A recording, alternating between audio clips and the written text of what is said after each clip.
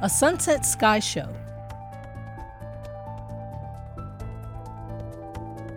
Presented by Science at NASA.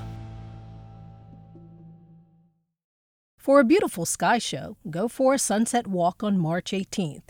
You'll need an unobstructed view of the western horizon for the evening's treat, so climb a hill, see if you can catch a glimpse from the top of a parking garage or perch on a balcony.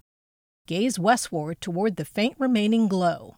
About a half hour after sunset, just to the left of ever-resplendent Venus, an eyelash sliver of moon will appear. The moon will be hovering less than 8 degrees, about the width of your fist at arm's length, above the twilight horizon. Look closely, and you can also pick out Mercury about 4 degrees, less than the width of 3 fingers at arm's length to the right of Venus. A word to the wise. Don't wait too long after sunset, or you'll miss the show, as this trio will set a little more than an hour after sunset.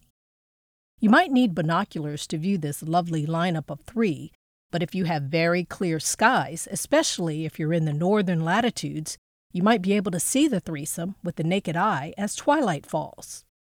The crescent moon will look like a bowl or a smile nearly parallel with the horizon, says Gordon Johnston, a planetary science program executive at NASA headquarters in Washington, D.C. In traditional Hawaiian mythology, this is called a wet moon, with the bowl of the wet moon holding water and spilling it out later when the crescent moon tips and the summer rains start. It's also called the Cheshire moon, named after the smile of the Cheshire cat from Lewis Carroll's novel Alice's Adventures in Wonderland. The Cheshire cat can disappear, leaving only its smile behind. Don't forget to look up on the evening of March 18th before this sky show of subtle beauty vanishes from view.